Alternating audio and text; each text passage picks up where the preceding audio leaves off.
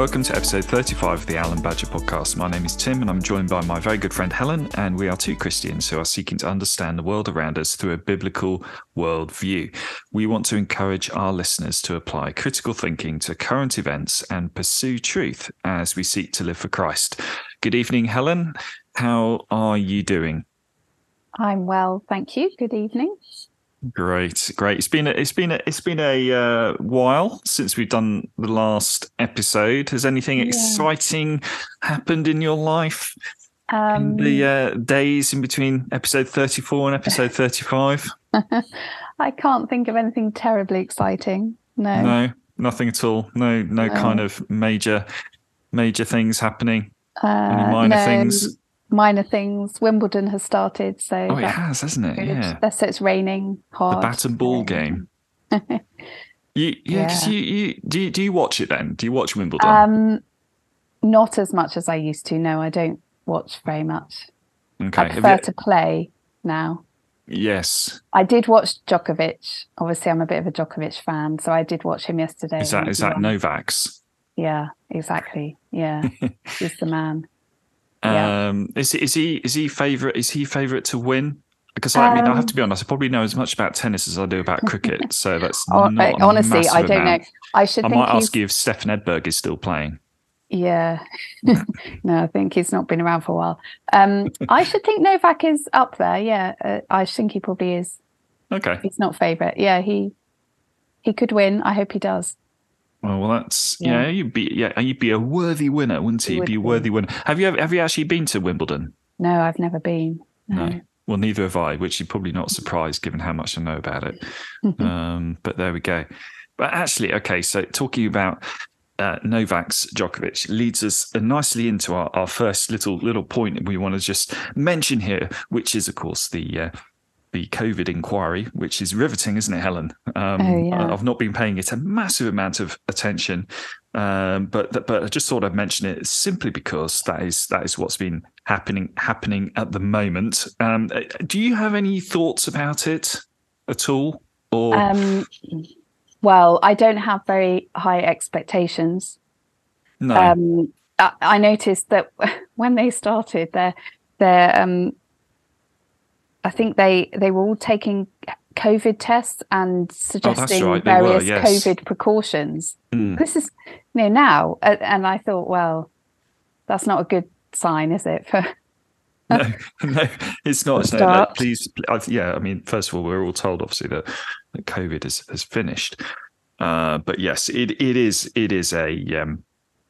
a bit of a sideshow. I think.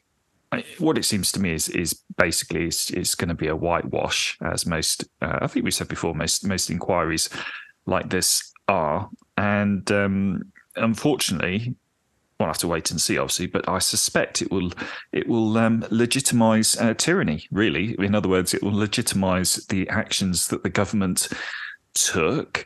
But what it will do is say we should have locked down sooner, we should have put bigger restrictions in sooner, we should have done all the tyrannical things that the government did in 2020 and 2021 to a greater scale. But we'll wait and see. We'll wait and see on that one. Certainly what Hancock wants, isn't it? It is. I don't know. Yes, the less we say about that man, the better, I think. Otherwise, probably end up saying something I shouldn't say. But other good news this week, Helen, is, of course, the Bank of England says people of any gender identity can be pregnant. That's good. I don't know about you, but I'm really pleased that the Bank of England have said that, because when they're talking about monetary policy, talking about people of any gender identity can be pregnant is obviously very relevant, and it fills me with a sense that these are people who know what they're talking about. They're sensible people. They're grounded in reality, and they have a lot to contribute towards our overall well-being as a country. Is that the impression that this gives you as well? Yes, and that they're absolutely fixed on financial matters. That's what they're thinking about all the time. Obviously, yeah. I was amazed by this one, and apparently, yes. So the Bank of England have said that people of any gender identity, can be treated as pregnant. and it has pledged to dedicate a floor of its office to offering gender-neutral lavatories. And apparently, the bank came 57th in Stonewall's annual list of best employers last year after submitting a 103-page application. That's the Bank of England. They say, the bank itself says this, they say the bank is committed to being an inclusive place to work for all of its colleagues who are all dedicated to delivering monetary and financial stability. So there we go. Do you have anything else to say on that? Not really, apart from they make us look a laughingstock, really. They do, don't they? I mean, it's difficult to know when you see something like this, whether to laugh or to cry.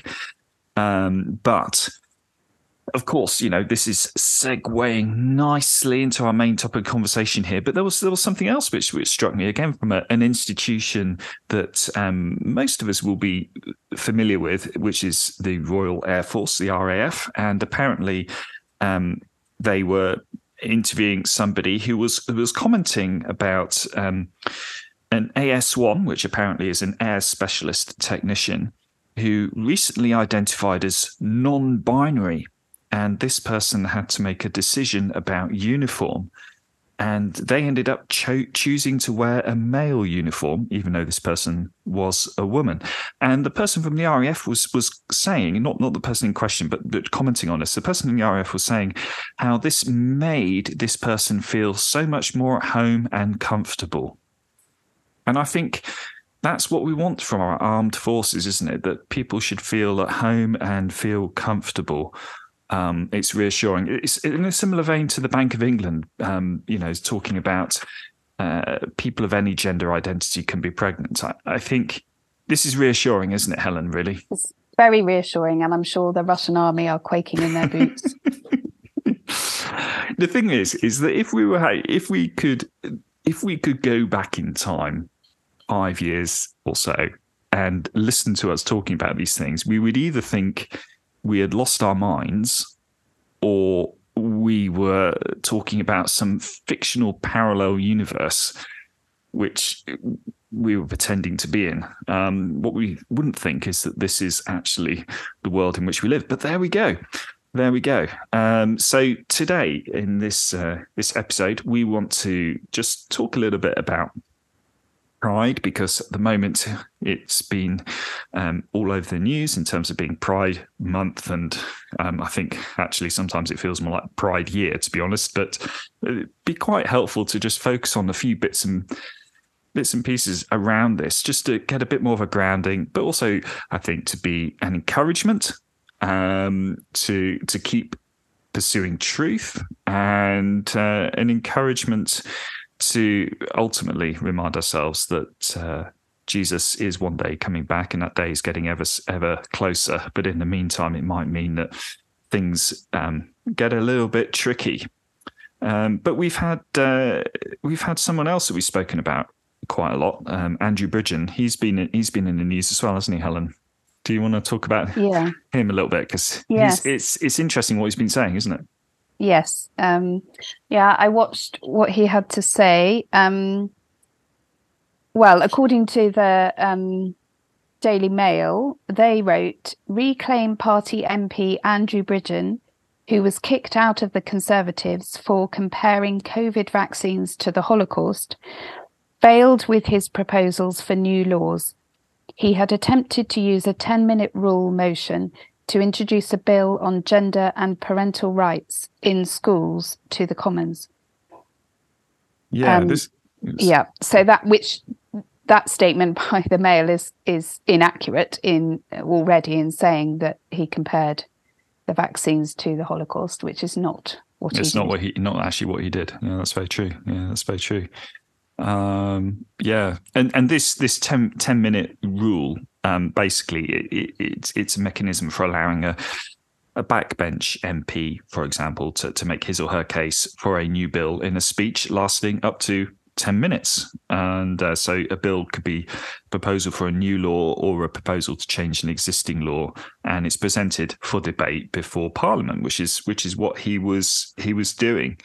And he was talking, wasn't he, about the dangers of children being able to transition without their parents' knowledge, which again, it ties in with kind of what we introed with the Bank of England and the RAF. It feels like we're talking about Fantasyland here, doesn't it, Helen? Yeah. So not just about children transitioning, but without their parents' knowledge. Yeah, it's really, it was quite, the fact that he's had to bring this before Parliament is quite telling, isn't it? The fact that we're in this situation. Yes. And his speech was excellent. Everything he said, I agreed with. I mean, we can read out a few of the things that he said. He said, "The issue that I bring to the House today needs a bill, the very necessity of which is both grotesque and revealing of an absurdity, the turning of a blind eye to the real world effects that seemingly good faith legislation has had on our education system, on schools, and on society as a whole." He went on to say, "Dismantling the male-female binary will dismantle the world and pull out a foundational block of society." And then he said, "Who knows where the Jenga tower may fall, but one thing is certain, the tower will fall, and we should all be ashamed that we would doom our children to such a fate." Yeah. He's quite brave, isn't he? Because he also said that what's happening in our schools is unacceptable and there is a need for immediate action. Classrooms should be a safe harbour. Inclusivity has become a double-edged sword, cutting through the very fabric of childhood.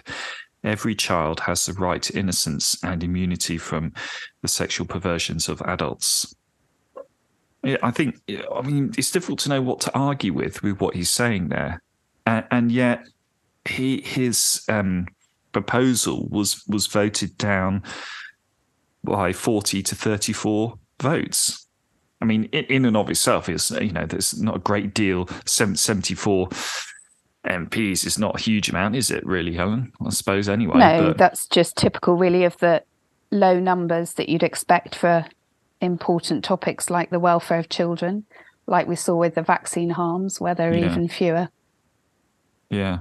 And I mean, maybe we'll talk about this in a few moments, but I think where he says, every child has the right to innocence and immunity from the sexual perversions of adults. But surely that should be, it should be a given, shouldn't it? In a what might be deemed as a civilized society in which we live, but clearly, well, we both know that that's not the case, as we'll talk about in a minute. But there's a real contrast with another MP. Was he this other MP? Was he your local MP, Helen? Is that right or not? Yeah, MP Ben Bradshaw. Right. I think he is now Sir Ben Bradshaw. Is he? Okay. Yeah, apparently. Right. He was my MP for a while, when I lived in Exeter. Oh, okay. Yeah, he's been an MP there for a long time. Okay. Not my favourite person, no, I have to say. He's what's the terminology? I think he calls himself a practicing Anglican. Right. A practicing Anglican. I'd like to know what the practicing part means. Does that mean go to church? I'm not sure. I wonder. Maybe somebody could tell us what practicing means as opposed to non-practicing. Identifying as a practicing one, maybe. That's what he means. But his response was there, wasn't he, just appalling. Yeah. What did he say? Yeah. Well, amongst other things, he said, we. I don't know who he was speaking for. Everyone else, I think he thought he was speaking for. We felt it was important to send a clear message from this place, particularly to young LGBT people and their families, that this nasty bill does not represent the views of Parliament. Wow. I think what struck me about that kind of opening bit, that it's not whether the bill is moral or just or righteous, but the fact that it's nasty. surely he should be concerned with, is this a righteous bill? Is this just? Is it going to do good for society? But no, it's just brought down to being nasty, as if kind of people being stroked and told everything's okay, a kind of a there kind of approach to life is all that matters. It's very condescending, isn't it? Very patronizing. But yeah, what does he go on to say then? Does he have anything more on this? He said that Bridgen's bill would turn the clock back to an age in which the very existence of trans and non-binary people was simply not acknowledged. It would force young people to continue living in the gender assigned at birth, even when, as in the vast majority of cases, they have the full support of their parents to transition and live in their chosen gender. Wow. I didn't realize. Yeah. Okay. Yeah. Children living in their gender assigned at birth. I wonder if he's considered who assigns their gender at birth. As a practicing Anglican, maybe that should be a question that somebody asks him, because it'd be interesting to know what his answer would be, wouldn't it? Yeah. Because maybe he should consider what the person who assigns the gender at birth feels about this. Do you know what I mean? It's nonsense terminology anyway, isn't it? You're not assigned a gender at birth. Your gender is observed at birth. Yes. I mean, quite. You're created by God. Exactly. Yeah. And you're created either male or female. And all the person does who delivers the baby is observe what it is that has been given birth to. Yeah, exactly. I mean, that's what I was meaning. You should take it up with God. You should go and say, yes, that he, but of course, he obviously won't do that. He used this really frustrates me. This is the line that's peddled. He said parents would face the impossible choice of forcing their child to continue living in the gender they no longer identify with all the negative, often devastating impacts on that child's mental health, or removing them from school and educating them at home. What he didn't go quite as far as saying, well, I think he may have said it. I think he quoted statistics on this, actually, is the line that's often peddled is, well, effectively, you either let your child do this or they'll probably kill themselves. Mm-hmm. And that's what many parents are told, which there's no evidence to suggest that is the case. What there is plenty of evidence to suggest is that children in these situations, they do have significant mental health issues and they need help. Exactly.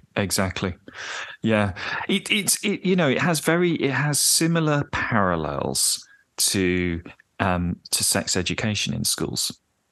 So they don't teach abstinence in schools insofar as you wait until you're married before having sex.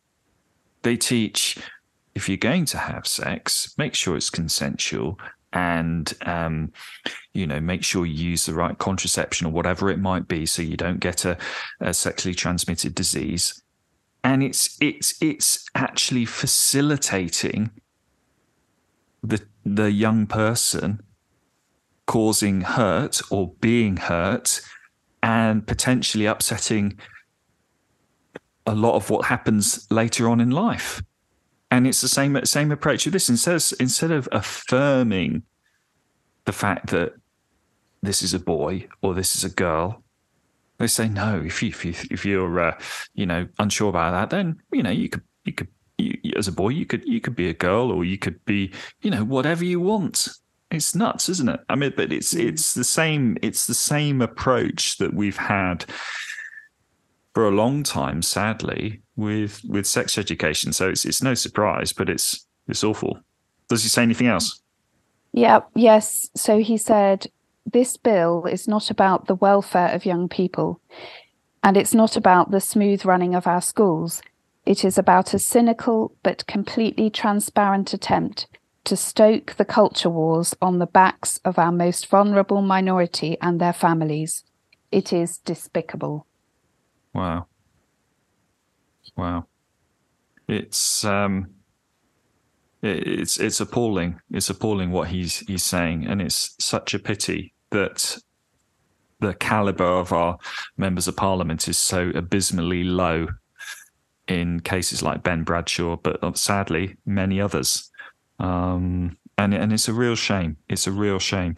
And using that word despicable is slightly unfortunate, because there was another teacher that's another teacher. He's not a teacher, but there was a teacher, sorry, I should say, who was also in the news recently for calling some girls in her class despicable for questioning transgender ideology from Rye College. And probably many of you have listening to this probably heard of that unfortunate incident where pupils actually recorded what their teacher was saying in class, and it was a bit of an eye-opener.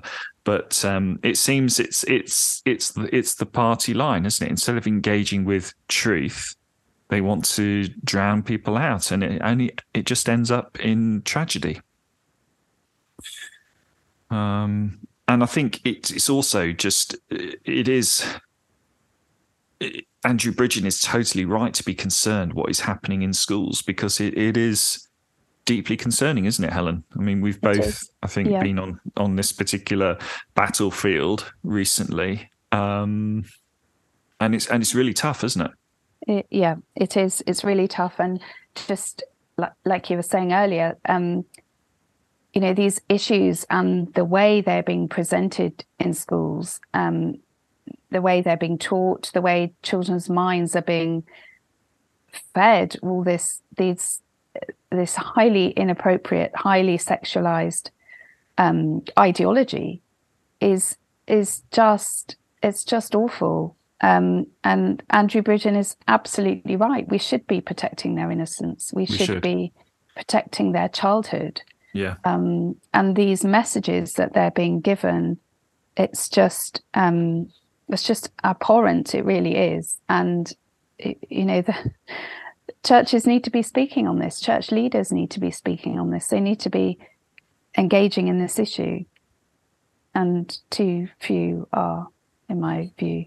Yeah, you're right. You're absolutely right. And I think this issue of childhood of childhood innocence. Andrew Bridgen, he said every child has the right to innocence and immunity from the sexual perversions of adults. He's talking about what can and sadly does happen, but also it's alluding to what is taught in schools, particularly in PSHE lessons. And I had a conversation with a teacher recently about this very subject, and one of the things that I raised with this teacher was the fact that it is removing children's innocence, and schools, if anything, should be at least a haven of innocence as much as they are able to. But unfortunately, they're not.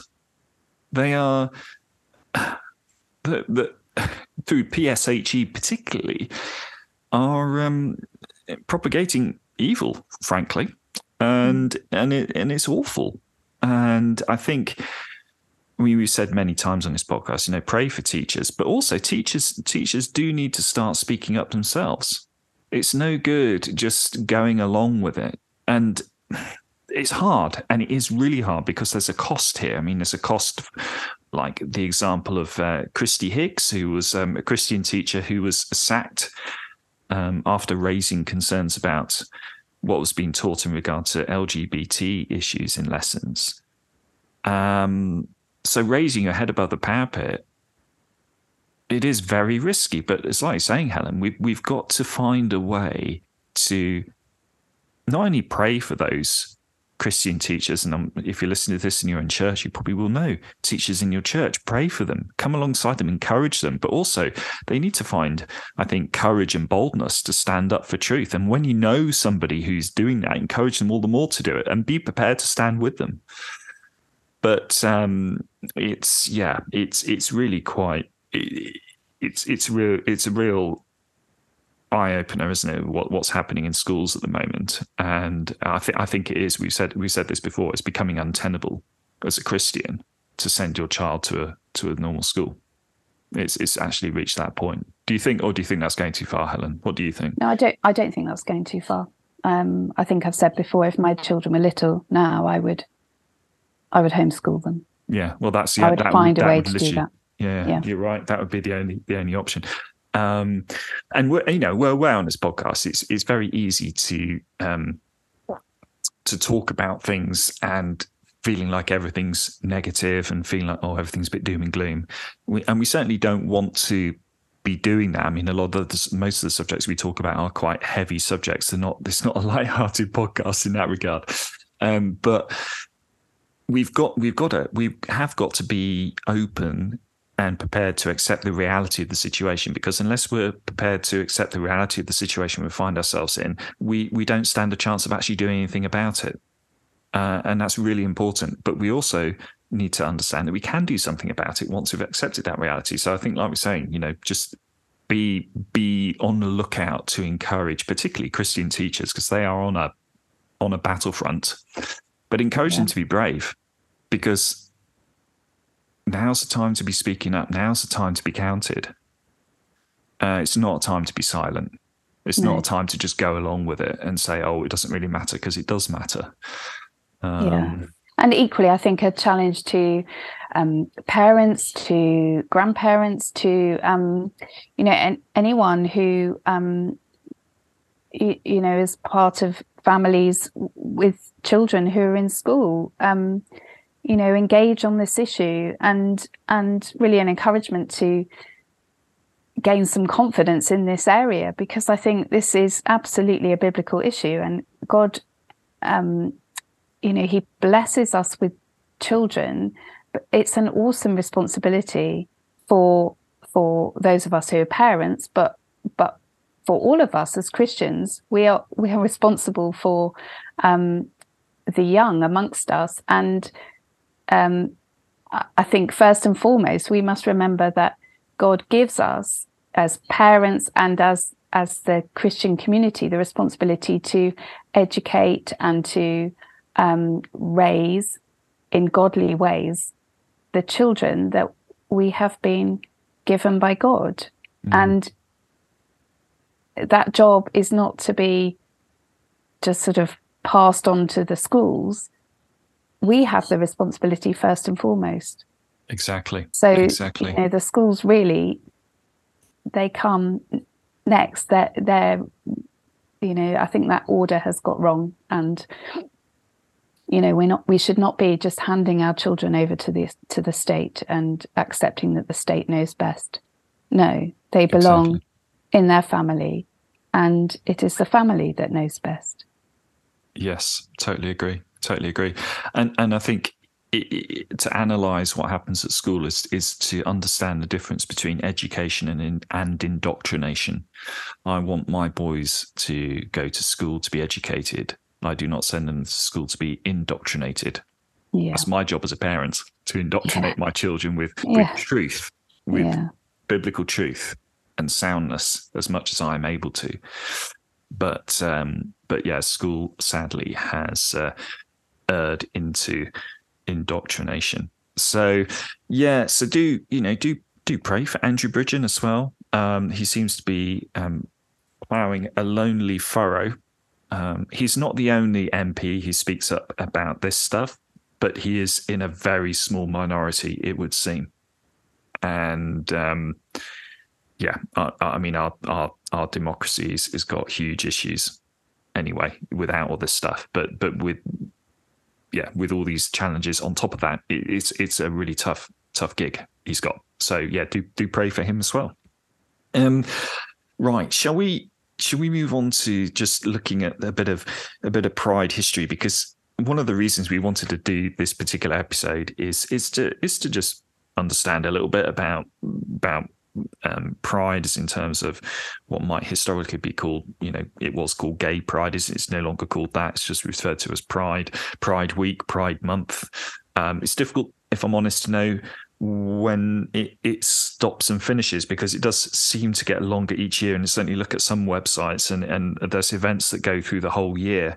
But just really briefly, Pride Month actually dates back to the Stonewall riots, and these are also known as the Stonewall Uprising, and they're basically a series of confrontations in the late 60s, 1969 to be exact, between police and gay rights activists outside the Stonewall Inn, which was a bar in Greenwich Village, Greenwich Village in New York, in America. And following these riots, the first Pride marches took place. And the Pride movement then spread across the United States after a few years. And of course, we spread around much of the Western world, as people will be aware. And as of, I think, 2020 at least, most Pride celebrations in major urban areas are held in June. But like we say, it does seem to kind of go outside that quite a bit. It's interesting, actually, looking back to the golden days of 2019. Do you remember that, Helen? Do you remember? It seems a long time ago. The old world, the old world. Yeah, 2019. Wow.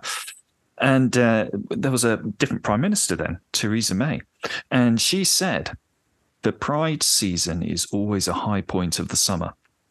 That's interesting, isn't it? That's Theresa May saying that. And she even hosted a Downing Street reception in anticipation of the London Parade, and used, incidentally, the Prime Minister's questions in Parliament to endorse her support of all things LGBT. So it really does infiltrate every area of modern life, it would seem. So that's kind of a bit about where Pride came from. But of course, one of the things that just we'll before see... we move on, go for it. Interested there about Theresa May, another practicing Anglican. Is that the one? I believe she was or is, yes. But interesting, I didn't know that she'd said that it's always the high point of the summer. I would have expected her maybe to say that, church fates or Wimbledon, yes, are the high point of the summer. Yeah, it is. It's always like, I think politicians particularly are always looking for a helpful soundbite to further their political career, aren't they? And I guess she perceived that as an easy win, but sadly, like many easy wins, they can come back and bite you later on. But it is an interesting one. It's a strange one to say it's a high point, but there we go. She can say that. So one of the things that is noticeable, isn't it, Helen, is you look around and there's a Pride flag. In my son's school, there is a flagpole and there is a Pride flag flying at the top of it at the moment. I've seen it in various primary schools driving around as well, which is, again, don't want to think too deeply about it at this stage, but it's noticeable. Have you got many near you? I mean, I suppose they're kind of vying for space with the Ukrainian flag, aren't they? How does it work for you in your part of the world? Our local church still has the Ukraine flag flying from the flagpole. Probably need more flagpoles, don't they? Yeah, they probably do. Yeah, because so no, that didn't change. But I noticed in town, yes, the posh boys' school had the Pride flag. Oh, really? Flying from the flagpole. Yeah. A boys' school. Wow, a posh boy. So that's a paying school, is it? Yes. Yes, it is. Interesting. Yeah. Okay. Well, so just a little brief history on the Pride flag, and again, you as listeners, you may know this, but it's just worth having a little bit of background. Originally designed by a chap called Gilbert Baker, who apparently was an openly gay man and a drag queen, and he revealed that he was urged on by Harvey Milk, who was one of the first openly gay elected officials in the United States, to create a symbol of pride for the gay community. And he said that our job, he said, as gay people, was to come out, to be visible, to live in the truth, as I say, to get out of the lie. It's interesting, isn't it? A flag really fits that mission, because that's a way of proclaiming your visibility, or saying, this is who I am. And Baker actually saw the rainbow as a natural flag from the sky. So he adopted 8 colours for the stripes, each colour with its own meaning. So there was hot pink for sex, red for life, orange for healing, yellow for sunlight, green for nature, turquoise for art, indigo for harmony, and violet for spirit. Did you know that, Helen? Were you aware of all that? No, I did know that the colours represented something, but I wasn't aware of exactly what each colour. Yeah, it's interesting, isn't it? But apparently, due to production issues, the pink and the turquoise stripes were removed and indigo was replaced by basic blue. I think that sounds a bit suspect to me, that reasoning. Production issues. Anyway, and this resulted in the current 6-striped flag: red, orange, yellow, green, blue, and violet. So turquoise was art, and what was pink? No, pink was for sex. So there we go. They've taken art and sex out of the flag. And so they now have, apparently, there's a progress flag. And this has coloured stripes with different meanings put into it. You've got light blue, pink, and white stripes, and these represent trans and non-binary individuals. And the brown and black represent marginalised people of colour. And the black stripe also has a double meaning, as it's intended for those living with AIDS and the stigma and prejudice surrounding them, and those who have been lost to the disease. So that's a lot of information in a pride flag. I think that's what is interesting, is because you look at them and you think there's a lot going on there. There's a lot of meaning in there, and this is just kind of touching on it briefly, but it's interesting, isn't it? Yes, it's got quite complicated, hasn't it? It feels like it's got quite complicated. Yes. Well, I thought that where you've just finished reading, I thought we'd got to that was it, but there's more, isn't there? That's not it. Yes, there is more. There is more. What we've also got the trans flag. So most people will be familiar with this, with the 5 horizontal stripes: 2 light blue, 2 pink, and 1 white. And the designer of this particular flag describes the meaning as follows. It says the stripe at the top and the bottom are light blue, the traditional masculine colour. The stripes next to them are pink, the traditional feminine colour, and the stripe in the middle is white for those who are transitioning or consider themselves having a neutral or undefined gender. And so we see that a lot now, don't we? The trans flag. Yeah, well, that's superimposed, isn't it, onto the pride flag? It is. And do you want to tackle the next one, Helen? Because there is a third one. I mean, we're not claiming here, by the way, to cover all the flags, but there's definitely 3 key ones that we've covered. Yeah, so this is the new one for me. This is the newest one. This is the intersex pride flag, which was designed by Morgan Carpenter. And it has a yellow background, which is apparently a colour that avoids gender stereotypes. And it has a purple hoop, which symbolises wholeness and completeness and our potentialities. Is that a word?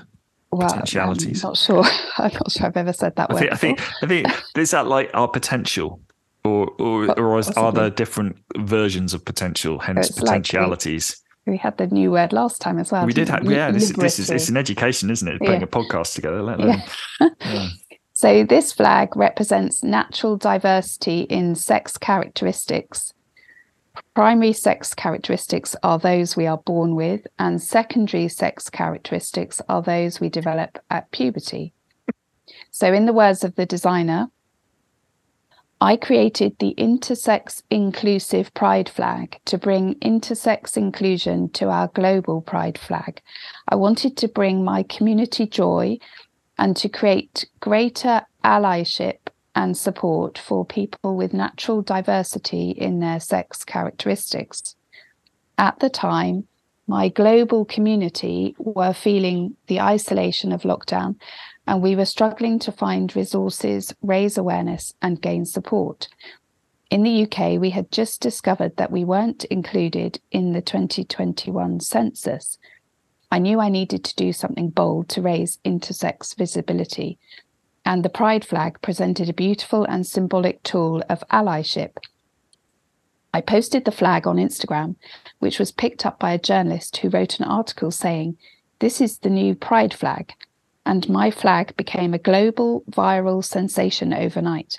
It was so moving, people all over the world were saying, "Yes, we're here for intersex inclusion." I admire you for being able to read that and with a straight face. So I'm struck by a number of things here, and I'm sure you are too. But let me start off. One of the things that I've come across a number of times now is this whole thing about being an ally. Have you come across that, Helen? Yeah. And this is going back to what we were talking about in schools earlier. This is very much something that is propagated in the school system. So it's about being an ally, and being an ally of those who may identify as transgender or maybe gay, lesbian, non-binary, whatever it might be. And the idea is you can be an ally and kind of be a supporter. The problem is, of course, that if you don't want to be an ally, well, what does that make you? Makes you an enemy. I think it potentially, it is war terminology, and I think it does leave you with few options. I mean, enemy would be an obvious one, but yeah, it's a very, very manipulative, clever thing. But one of the other things that struck me about this is, the fact that he's saying my flag became a global viral sensation overnight. Really? It's a bit like saying, oh, the clap for carers thing suddenly just took off grassroots. No, it didn't. No, it didn't. It's just like Laura Dodsworth said in a book, State of Fear. It was very much facilitated and orchestrated. Really, these days, there isn't such a thing as grassroots. And I think this is a similar thing. It wasn't just a case of somebody doing a nice little Instagram post. It was orchestrated, put out there by those who have the power to do so. Do you think? Or am I being a bit too cynical there? I mean, I don't know. I wouldn't be at all surprised. What I do know is that this whole ideology has a very powerful movement behind it. It does, yeah. It certainly does. It does, and actually, it was interesting because I've not been into the centre of London recently, but certainly down Regent Street there is a lot of these flags flying. And I believe they are the intersex inclusive pride flags, and there's 100 of them, like hanging down vertically as you go down Regent Street. It's quite oppressive, actually. Yeah, if you I've seen a photograph of it. I to start with, I didn't think that was real. I just thought that can't be real, but it is. There's a darkness, isn't there, when you look at something like that, and it's like it's not good. But anyway, it was interesting because. I don't quite know how it happened, but there were some council workers who were filmed removing the United Kingdom, the flag, the Union Jack, and they were. I don't know if somebody had put it up alongside one of these pride flags, but they were taking it down, and somebody was filming. This is in Regent Street. Somebody was filming them taking it down, questioning, saying, "What are you doing?" And these council workers were saying, "Well, we don't think this is right either, but this is what we're told to do."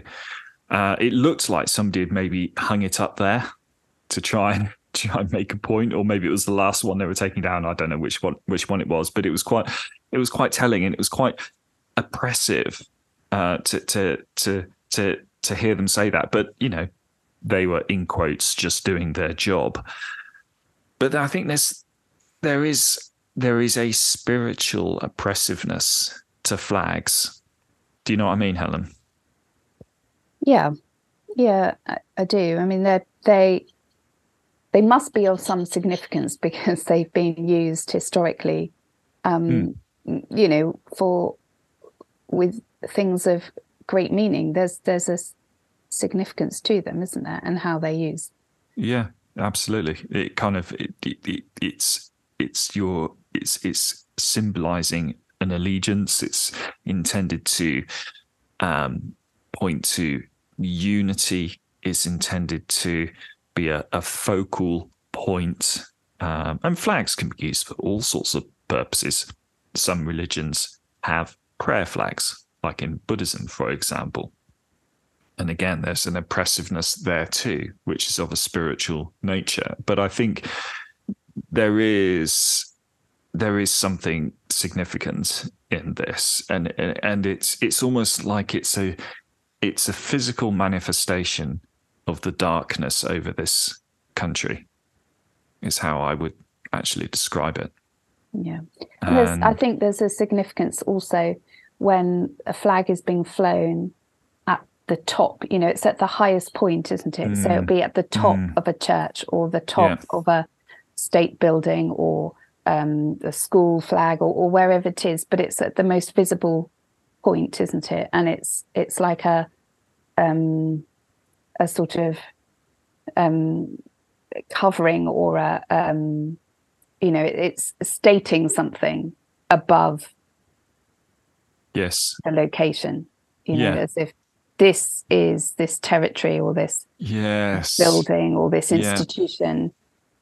This is what governs it, or this is what our values represent, or yes. You've hit the nail on the head there. And everyone can see it. That's what it's designed to be, visible to everyone. Yeah, no, you're right, and I think and that just feeds the kind of oppressiveness, doesn't it? The oppressive nature of this, and I suppose, as as Christians, this is why we are uncomfortable with it, or we should be uncomfortable with it. I think if we are comfortable with something like this, maybe there's something not quite right somewhere, possibly. But yeah, it's certainly very noticeable.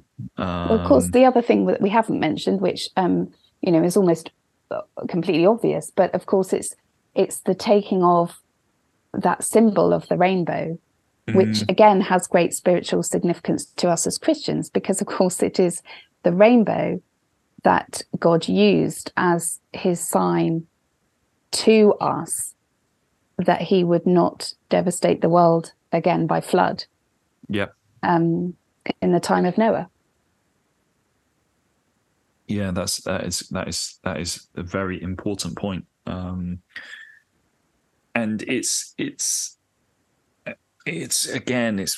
I think reminding us of a negative thing here, but it's an important thing in a sense, is that the enemy, Satan, he can only corrupt. He can't create. He can only corrupt. He can only twist. He can only destroy. And this is a outworking of that, yeah. I mean, I was always slightly puzzled, I think, when in back in 2020 and 2021, a lot of people would put little rainbow flags in their windows saying thank you NHS, a kind of strange sort of slight worship activity that people did with at the time. Some people, I'm sure, best of intentions and all the rest of it, but anyway, it was what struck me was it's like, oh, okay, this is actually, at least we're seeing a rainbow flag in a different context here, and it's being linked with hope rather than with sin. But it was still being, at the end of the day, still being hijacked, wasn't it? But yeah, it was another example. I remember at the time thinking, some Christians talk about reclaiming the rainbow, and that was another example really where it felt, no, we still need to reclaim the rainbow because that's not what it's there for. But it's actually God's promise and it's God's hope that we should have been thinking about at the time. Yeah, but the irony, if you like, especially with the Pride rainbow flag, but also you could argue with the kind of thank you NHS version, is that the rainbow is a reminder of God's promise, but it's also a reminder of God's judgment. Yeah, exactly. And that is of paramount importance, because the world is going to be judged, the Bible tells us, and is going to be judged with a finality that spans eternity. And now is the time of grace. Now is the time of repentance. Now is the time of forgiveness. Now is the time of hope. And I think that the message of the rainbow is, yes, there is God's promise, but also the rainbow's there because God judged the world, and there is a greater judgment than the flood coming, and we're edging closer and closer to that. And it's, yeah, I suppose the pride flag is always almost trying to kind of, thumb the nose, as it were, to God, isn't it? And it's like you want people who fall for this to wake up and extend grace and extend hope to them and say, look, turn now to Jesus Christ, because he can save you. He can rescue you. But now's the time to take that. I think we want to just talk about something which is really, I think, interesting and important here, and it's the whole thing of Gnosticism, because we've spoken about transgenderism, we've spoken about pride, obviously, but transgenderism particularly has its roots in Gnosticism, and Gnosticism is something that came about, and in the early church it derives from the word gnosis, which is Latin for knowledge, and very briefly, but it's kind of built around the claims that Jesus perhaps imparted special knowledge to his disciples that isn't recorded in the Gospels, and this special knowledge is only passed on to the initiated few, and without that you can't be saved. And there's much more to this than just simply that, but it's really a corruption. It's a false gospel, and Gnostics claimed that it was impossible to understand the gospel correctly without this secret knowledge, you see. And what's interesting is that Gnosticism has contempt for the physical, for the flesh. They deny that Jesus came to earth as fully God and fully man. And of course, in 2 John, it says that for many deceivers have gone out into the world, those who do not confess the coming of Jesus Christ in the flesh. Such a one is the deceiver and the Antichrist. And perhaps John is actually talking about those early Gnostics who were going around saying such things. And Gnosticism rejects the created order, the created norm of male and female, that biological binary, if you like. I think linked to that is New Age feminism, also has its roots in Gnosticism. And if you kind of take it forward from there, the ideal that's presented through a Gnostic worldview is androgyny. In other words, neither male or female. It could be either or neither. And I think what's interesting is that it very much seems that the trans movement, the transgender ideology, is really it's a reawakened Gnosticism. And it's kind of that age-old trick the devil used since the beginning, where he says, did God really say? So yeah, it's quite an interesting thing, but it lifts the lid on this whole spiritual dimension to what we're seeing at the moment, and actually the fact that, as it says in Ecclesiastes, there's nothing new under the sun. What we're experiencing now is not a new thing. That's exactly what I was just going to say. The age-old thing. Yeah. There is absolutely nothing new under the sun. No, I think you're absolutely right. And I think it's interesting to note that in order to transition, this word that we hear so often nowadays, from one gender to another, of course, if you're going to do that, or say you want to do that, you have to be able to recognize the one that you are and the one that you want to transition to. Yes. So therefore, the idea of fluid gender or 52 or 76 or whatever the number is of genders is complete nonsense. Yeah. But that it just doesn't add up. It doesn't. No, you're right. It doesn't. But like you say, it's the age-old tricks that the devil uses, and it will always be to undermine what God has said. Yes, and I think this is the kind, a kind of a Gnostic worldview is almost the kind of thing that somebody like Steve Chalke would subscribe to. I don't know if you've followed any of his stuff, Helen, but I mean he just unfortunately now just spouts utter nonsense. Yeah. And he's this kind of this Gnosticism, this kind of thing. Well, actually, we'll talk about Jesus, and then we'll add a load of stuff in, and then we'll talk about we think maybe that God has, or not God, but somebody has revealed something new to us, and we're gonna attach that to the gospel, and the words that Jesus did say, we won't talk about those because they don't actually matter anymore.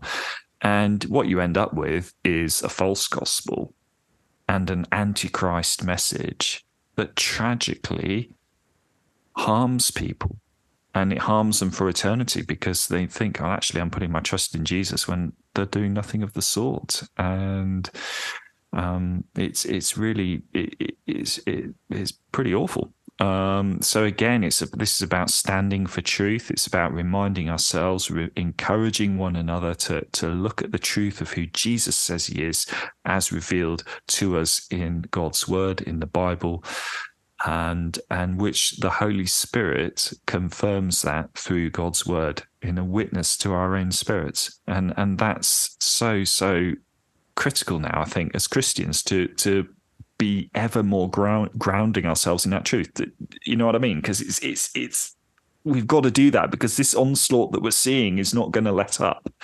Yeah, absolutely. And that's exactly what we need to do. We need to ground ourselves in the word, in what in who Jesus says he is, and in who Jesus says we are. And we'll talk about that a bit more in a minute. And it's something I've been thinking about a lot, and I'm just doing a piece of writing on now on identity, and that is what is so critical, is that we get our identity from Jesus. It's Jesus who gives us our identity and who says who we are. Children who are created by God and loved by God. And this is such a big problem in our society. And this is where so many, particularly young people, are craving identity. And this is why they're falling into these traps that are being set for them, is they're longing for identity, and they're longing for community and for something to belong to. Yeah, totally. And it is so important. And we might also think that we know this stuff, but we've got to remind ourselves, haven't we? Like saying, Helen, it's so important to remind ourselves of these core truths and remind one another and build one another up.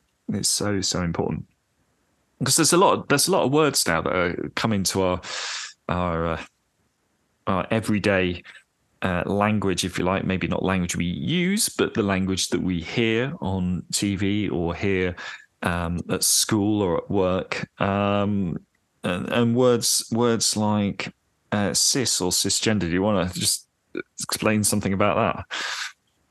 Yes. So cisgender, which means that if you say someone's cisgender, it means their gender matches that, it's that wretched words again, assigned at birth. Right. So basically, a cis woman means a real woman. Okay. So now the expectation is to be using cis. So I can't just say that I'm a woman. I'm supposed to say I'm a cis woman, which personally, I wouldn't use such language, and I actually find it offensive. And I wouldn't say that. I'm not a cis woman. I'm a woman, and women should not have new terminology placed on them, and nor should men. I think if someone wants to call themselves a trans woman or a trans man, that's up to them. That's their terminology, but they don't have a right to redefine everyone else's. So that's what this cis word is all about. Yeah, it's interesting, isn't it? It's like a kind of it's almost giving permission for people like you and I, for example, who, for me, identifying as a man, you identifying as a woman, Helen, to say, well, we'll legitimize that as long as you, just put in cis before it. That's okay. We'll let you do that. It's that kind of thing, isn't it? And like you say, it's one thing to talk about yourself and how you see yourself, even though, if we park the fact of whether what you say is truth or a lie, if we park that bit for a moment, what you say about yourself, but it's up to you, isn't it? It's up to you to say that, but you can't then tell other people what they should be saying about them, and that's the danger of this. And I think it's interesting because it got me thinking this whole subject of the words we use, because it's very noticeable how language changes. I remember the first time, and it wasn't that long ago, that I heard somebody use the word humankind. And you probably can't guess who it was, but you won't be surprised when I tell you it was Justin Trudeau. And he was saying this in a speech somewhere. And he was saying humankind. And it was noticeable because you think, good grief, what? Just say mankind. We all know what that means. It's not sexist. We know that man in that used in that way is referring to men and women. We're intelligent enough to understand that it's not offensive. But yeah, and I think this change, this subtle tweaking of our language is important to clock, because we can all too easily slip into this. And before we know it, we're saying, "Oh, I'm a cis man," because we just allowed ourselves to become kind of deadened to the sort of dangerous shifts in our language and the terminology we use. Can you think of any other words? I mean, I don't know. You might not, but well, do you know what I mean with that one? It's a weird one. I know, yes, absolutely what you mean. The other day in a Bible study, I noticed that where two of us were using the Bible that I use most of the time is really quite old now, and someone else was reading from a much newer version. What's your Maker Bible? Is it NIV? My Maker, yeah. I'm not sure it's my favourite now, but because it's the one I've had with me for a long time. It's got all my little markings and everything in it, but it's because it's very old. I think we've got the same one, haven't we? It's the original. Oh, yeah, that's it. The original exactly. NIV. The little, beaten up little old brown thing. But in the newer versions, there's lots of those examples where the words have been changed to be a lot more inclusive and quite noticeable. It is noticeable, and there's certainly a lot of. I think I'm not. Slight tangent here, but I'm not. I'm not sure about the new NIV version in terms of the changes to the language, because I think there is a subtle drive in the kind of editorial oversight to, like you say, Helen, make it more, in quotes, inclusive. But we're handling God's word here. Yeah. It's not about being inclusive. It's about being faithful and true. And I mean, I think I really like the ESV. I was going to say that's, I think, not really going to go too far wrong with that one. Better version now, yeah. The extra sound version, as somebody once said. So I mean, coming back to the whole kind of the pride flag thing, I twigged that, this must be Pride Month, because I think I was on some social media. It was probably Instagram or something like that, and I was noticing, oh, this logo's changed, and I think it was a bank had adopted the rainbow logo, and it's everywhere, isn't it? It's like suddenly, it's like boom, high street shops, banks, charities, all adopting the design language of the ideology that's being forced upon us. It's very noticeable, isn't it? Yeah, it's very noticeable, and it feels like it's year on year it increases, and I've noticed how it just, the extent of that has grown, and now even charities, the charity I used to work for, Christian charity, I saw that. They now, it was really sad. Make their logo all pride colours for the month, and it's like you say, it's everywhere. Lapel badges on people working in shops, and people's profile pictures on their social media, and people wearing lanyards in pride colours. And I don't go out shopping very often, but I went with my nieces, and they were picking out, look, that shop. Oh, we're not going in that shop. Look at, there's just so many of them.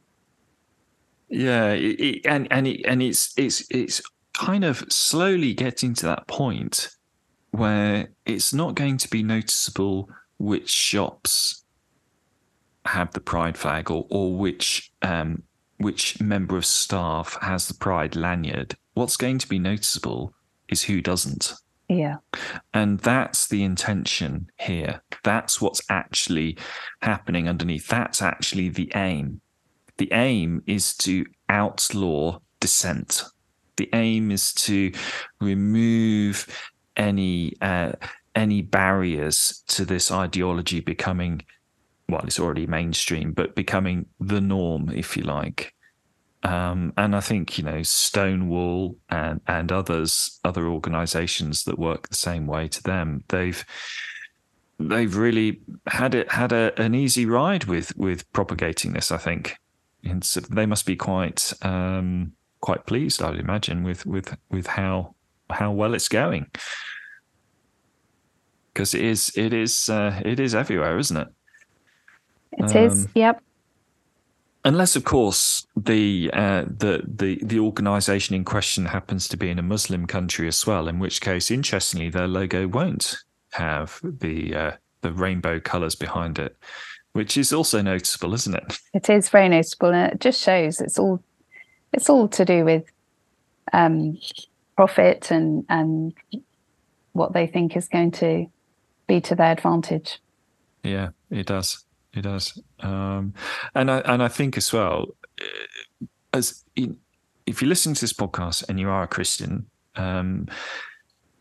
it's really important that we're on the lookout in church for things where it's like a foot in the door, because none of the changes that we've talked about have happened overnight. Yes, they might have. I think over the last few years, it's certainly sped up. Absolutely, yes. But it's been a constant and gradual process to where we are now. And in churches, it will start often with just a small thing. It could be, well, actually, let's just. What we won't do is we won't talk about human sexuality from the front of church. We don't want to upset people, because there may be people in our church that are struggling with this, and yes, we should be aware of that. But there's people in church who are struggling from a whole range of things, that if we actually said, well, we're not going to talk about this or this subject, we probably wouldn't talk about anything in church. Exactly. And we have to do this in faith and obedience to God and his word, knowing our job is to proclaim it faithfully, and God does what we can't do in terms of working in our hearts through his Holy Spirit as his word is proclaimed. But if in church it is perceived actually well, we'll just soften our stance here, or you know what, we won't say that marriage is between one man and one woman, because again, we don't want to alienate people. We want to be seeker sensitive. Those are red flags. And if you have that in your church, that's a sign of to be concerned, and certainly to be speaking gently but firmly with your church leader or leadership and saying, "Look, hold on, are you sure this is the right thing? Because I don't think this is the right thing to do." And sometimes they might need a bit of courage. They might need somebody to come and say to them, to pull them up and say, "Look, I'm not sure this is the right thing to be doing." And that conversation could change the direction. You know what I mean, don't you, Helen? There, it's very easy for these things to slip in. Yeah, absolutely, it is. And I think part of that danger and part of the problem where so many Christians come unstuck is this, where we know that God loves us, and of course the Pride movement have been very clever in using this phrase, "love is love," which of course doesn't mean anything, does it?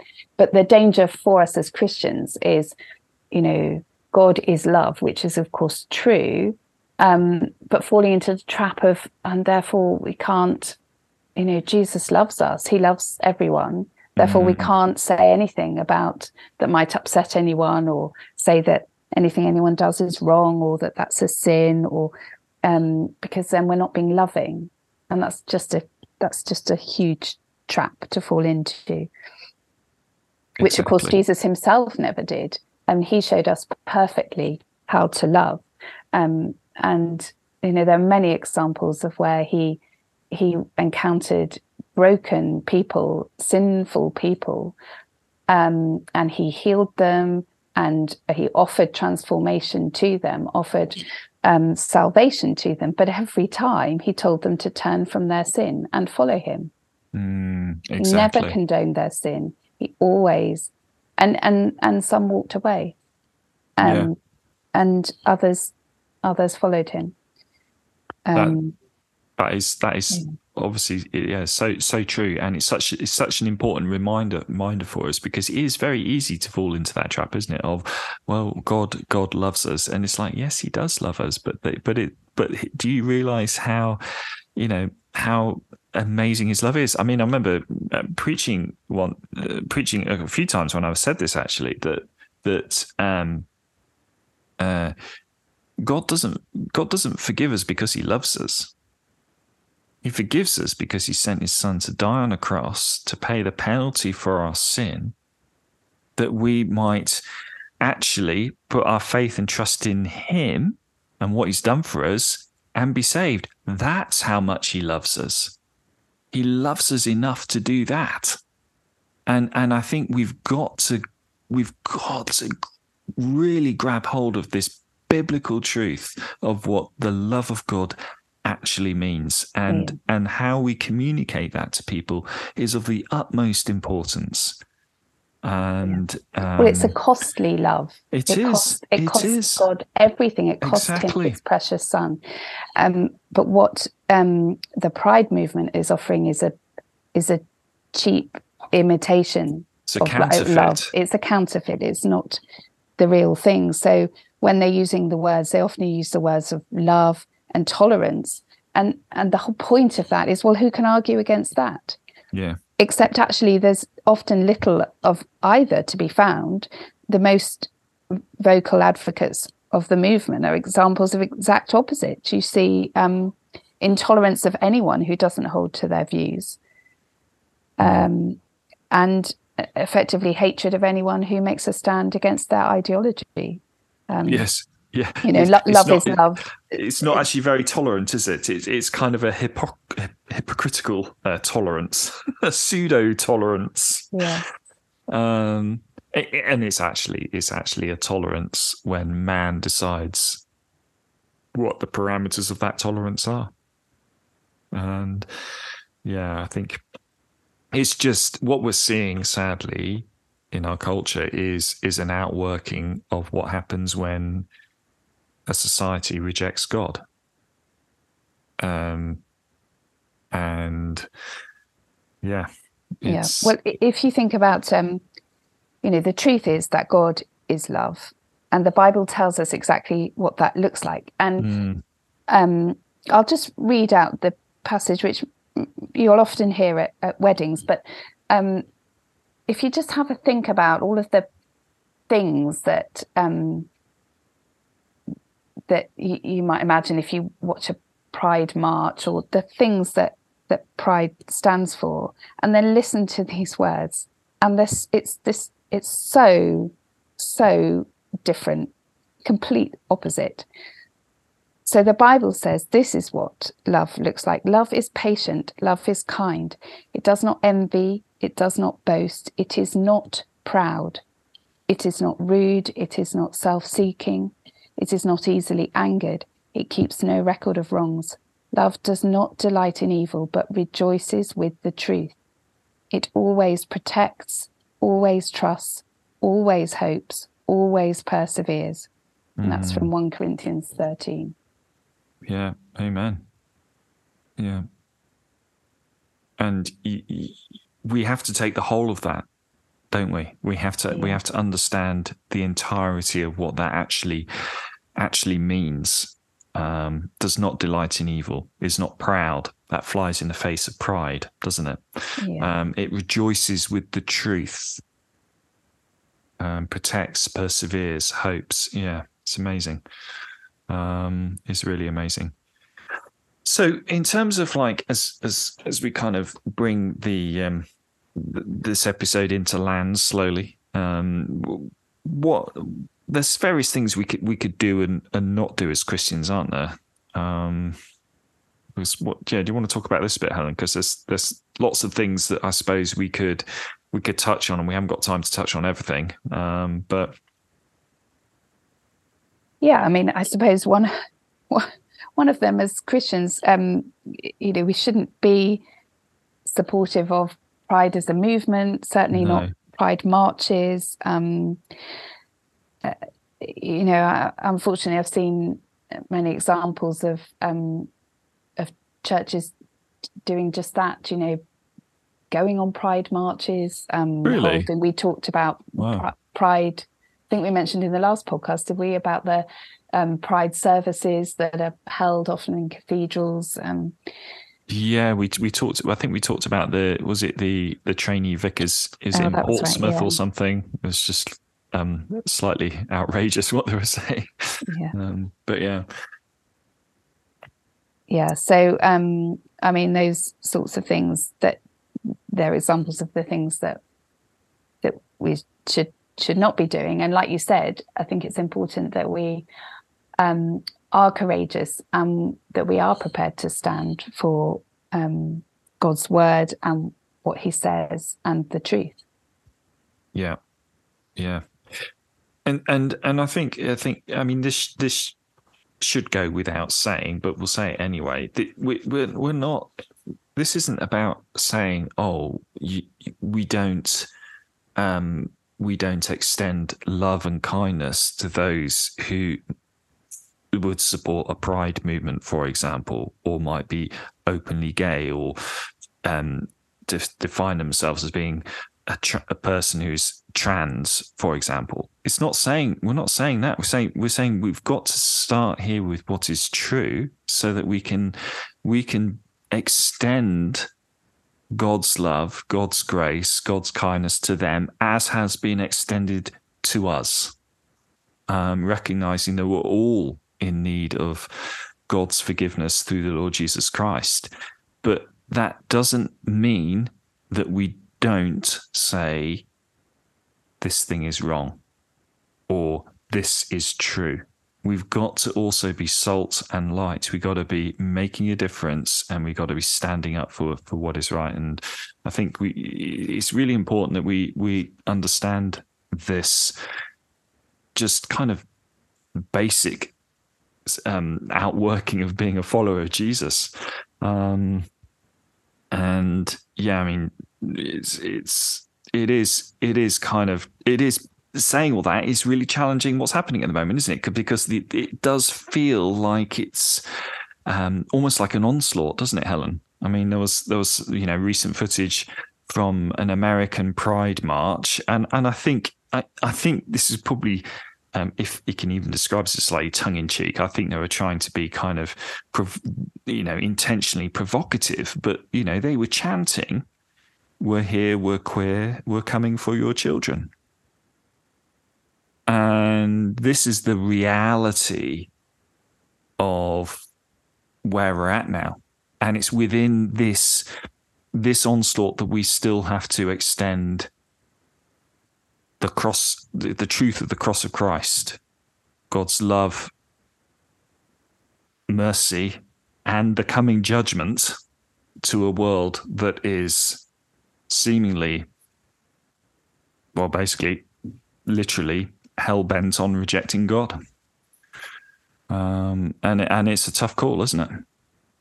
Yeah, it is a tough call, but that is, we were told, Jesus warned us there wouldn't be an easy road following him.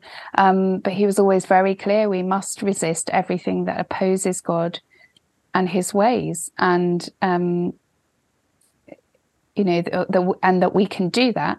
And at the same time, treating individual people with love and compassion, because we know that they are loved by God and can be transformed by him. And we know that because we've experienced that for ourselves.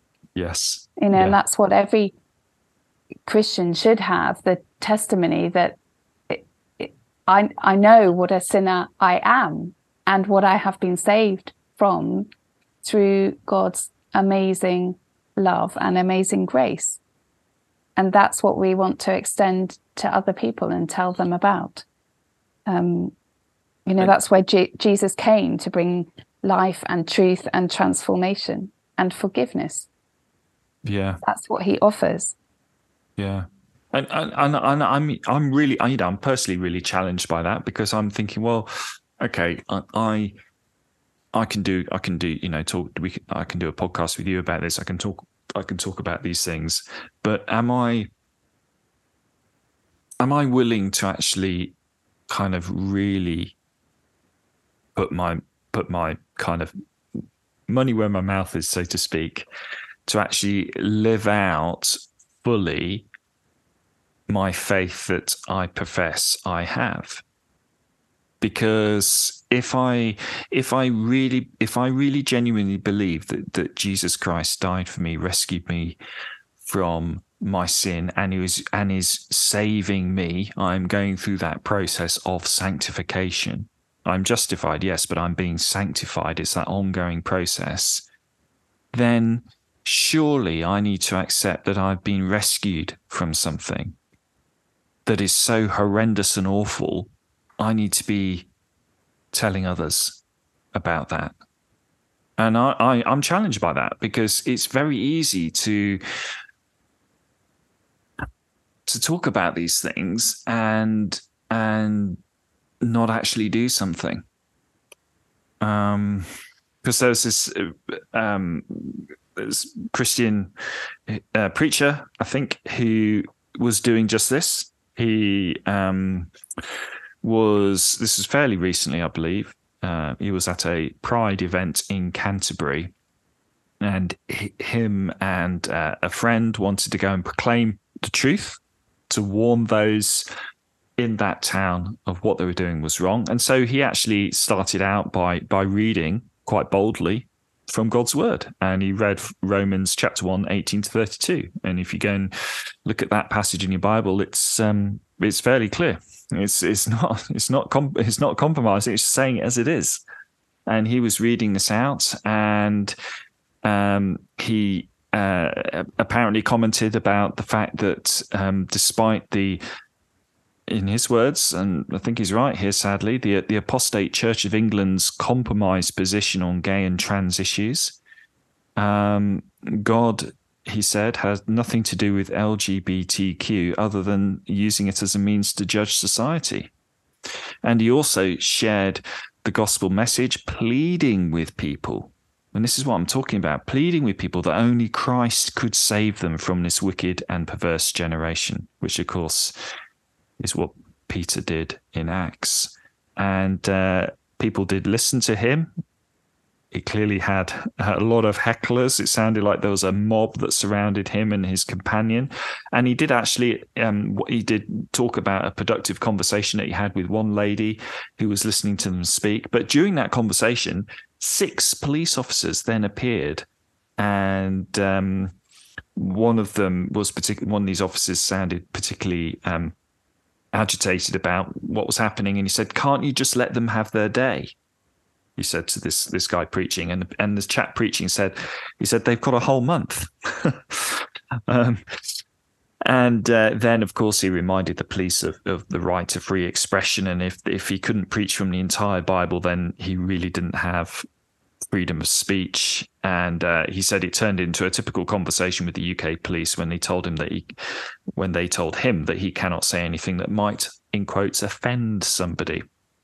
Anyway, this went on for a while, and just after 4 p.m., one of the police officers arrested him. They confiscated his Bible, and the irony was that he got when they put him in the cell in the police station, they gave him a Gideon Bible to read. Mm-hmm. So it's like, what? Talk about confused. Anyway, so he's arrested just after 4 p.m. At 12:45 a.m., so 1:45 in the morning. And this was a Sunday morning now, he was interviewed. And then at 3:15 a.m., he was released on bail pending further investigation. And his Bible was retained as criminal evidence. And this person might still be charged. But interestingly, this is what this very bold and courageous preacher said. He said, "If there is one thing Britain needs right now, it is voices. I've determined to set my face like flint and not cower before this godless last days Antichrist system. The devil can falsely accuse me, throw me in jail, beat me up, take my Bible, freeze my accounts and hold my money, but he cannot take my faith in Jesus and my call to serve him. I would rather be faithful in a holding cell than compromised and living comfortably. Would you stand with me in Christ during this last dark hour? We are in a spiritual war for the souls of men and the basic decency of society." That's amazing, isn't it? I think it is. Yeah, he's right, isn't he? He is right. Well, we are in a spiritual I'm challenged war. by it. Yeah, it's very challenging. But this is the uncomfortable reality of where things are. And for too long now, this kind of follower of Jesus has been maligned, has been shoved to the side in church, has been talked about as a slightly awkward one, has been said, "Oh, we don't do things that way here." And frankly, where has that approach got us? Seriously, I mean, honestly, where has it got us? I mean, are we seeing loads of people come to know Jesus? No, we're not. We've got to get back to proclaiming truth. And it is hard. It is hard. But we need to help one another in this, Yeah. But yeah, I think it's also interesting because sadly, the police who often are supporting pride events, it could be you see them, dancing, or you have their police cars bedecked in pride colours and everything. And I do wonder if they're actually going against their oath as police officers here, because part of their oath is upholding fairness and impartiality. And if you've got a police car emblazoned with pride logos, then that's hardly impartial, is it, Helen? No, it isn't. I honestly think that many people have actually just not thought it through. It has gradually just become something that they've accepted without thinking about it. And I know when I spoke to a teacher in school about something that was shown to the children a while ago, and she was saying, "Oh, well, it's, using all the words diversity and inclusion and tolerance and everything." And when I said to her, "But all the children need to be taught about is is to respect other people and to be kind to other people, whoever they are. Yeah. Whatever their beliefs are. But they don't need to go into all this. I said, for example, if I don't need to know all the ins and outs and be taught about a particular religion in order to be kind to someone from that religion. Yes. If I know that it is right to treat them as a human being in a respectful and kind way, then it doesn't matter who they are. And she didn't really have an answer because, I said, that's what I want my children to be. I want my children to be, if they are behaving in school, they're not bullying other people, they're being kind to other people, they're being respectful to other people. Are they doing that? I hope they are. Oh, yes. It's like, well, that's that then. That's fine then. You're fulfilling your remit. If the school are doing that, they're fulfilling their remit and doing well. Yeah, I mean, I agree with you. I don't. My impression is very similar. I don't think. Well, it doesn't strike me that a lot of teachers, particularly in this case, have thought it through. They're just towing the party line, and it's having tragic results. And it needs to stop. It really does. But yeah, it is a challenge. I mean, there's so much here we could talk about, isn't there? Do you want to? You've got anything more to say on kind of our response and what we should do, Helen, or I think importantly sometimes not do, but. Well, I think we've talked about, haven't we, making a stand when we need to, and we've talked about children where that's important with schools and that it can be costly. I think it's really important, as we've said before, to be talking about this in church, and if we're not, to ask our church leaders, why are we not talking about this? Everyone else is. It's everywhere outside around us for a whole month. Why are we not talking about it in church? We should be. We should be talking about this. We should be discussing this together, and helping one another with this. So, it's just the sort of head in the sand is not helpful. No, it's not. And I think we have such a plethora of resources available to us now. That's not to suggest every resource we have available is a good one, because some are appalling. But in terms of Christian resources I'm talking about here, but some are really good. And there's a lot that as the church we could be making use of to equip, especially our young people, I think, to be able to navigate their way through an increasingly hostile world when you hold to a biblical worldview. And you're absolutely right, Helen. This should be talked about in church much, much more than it is. It's not the only thing we should talk about in church, but it has to be applicable to what happens in a week. If I'm going to church on a Sunday, it has to impact me on the Monday, Tuesday, Wednesday, Thursday, Friday, Saturday. It's no good just being a nice little homily that will kind of entertain me for an hour and a half on a Sunday morning. It's got to cause me to dig into God's word, to help me deepen my understanding of who Jesus is and what he's done for me, and to spur me on in my faith, to exhort me, to warn me, to encourage me. If your church does that, encourage your church leader. We said this many, many times. Please don't underestimate the value of emailing your church leader, phoning your church leader, making them a cake, whatever it is, doing something to tell them that you're thankful to God for what they're doing. Because sometimes, leadership is a lonely thing, and it's a really, really easy thing to actually show somebody that you value them. And I think we need to value good leaders. I'm not suggesting we value bad leaders. I don't think we should. I think bad leaders should be put in something else because they're in the wrong job. And we've got a lot of those, sadly, too. But for good leaders, we should be valuing and supporting and standing with them.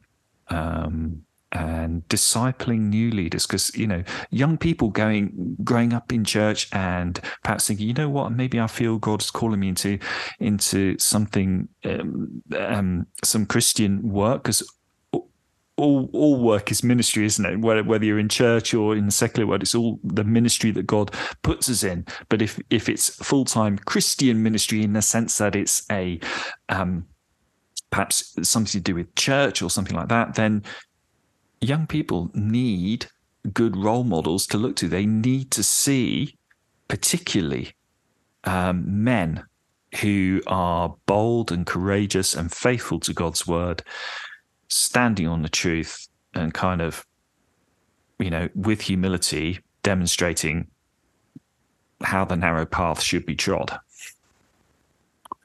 I've said a lot there. Anyway, anything to add before we finish, Helen? No, I think you're right. Yeah, I can finish with. Yeah, do you want to finish with a bit of scripture, because that's the most important thing, isn't it? God's word. Yes, yeah. So I'm going to read from John chapter 15, beginning at verse 8. If I can see, the light is a bit poor here, so just gonna need to light another candle, don't you? I do need to light another candle. Yeah. This is to my Father's glory, that you bear much fruit, showing yourselves to be my disciples. As the Father has loved me, so I have loved you. Now remain in my love. If you obey my commands, you will remain in my love, just as I have obeyed my Father's commands and remain in his love. I have told you this, so that my joy may be in you, and that your joy may be complete. My command is this: love each other as I have loved you. Greater love has no one than this, that he lay down his life for his friends. You are my friends if you do what I command. I no longer call you servants, because a servant does not know his master's business. Instead, I have called you friends. For everything that I learned from my Father, I have made known to you. You did not choose me, but I chose you and appointed you to go and bear fruit, fruit that will last. Then the Father will give you whatever you ask in my name. This is my command: love each other. If the world hates you, keep in mind that it hated me first. If you belonged to the world, it would love you as its own. As it is, you do not belong to the world, but I have chosen you out of the world. That is why the world hates you. Remember the words I spoke to you. No servant is greater than his master. If they persecuted me, they will persecute you also. If they obeyed my teaching, they will obey yours also.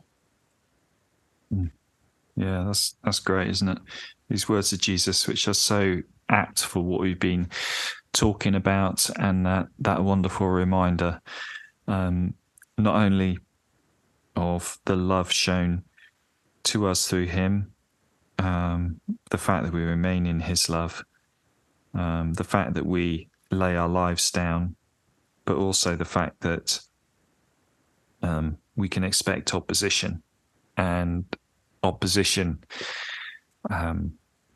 is perhaps a sign that we're doing something good. We're about kingdom business.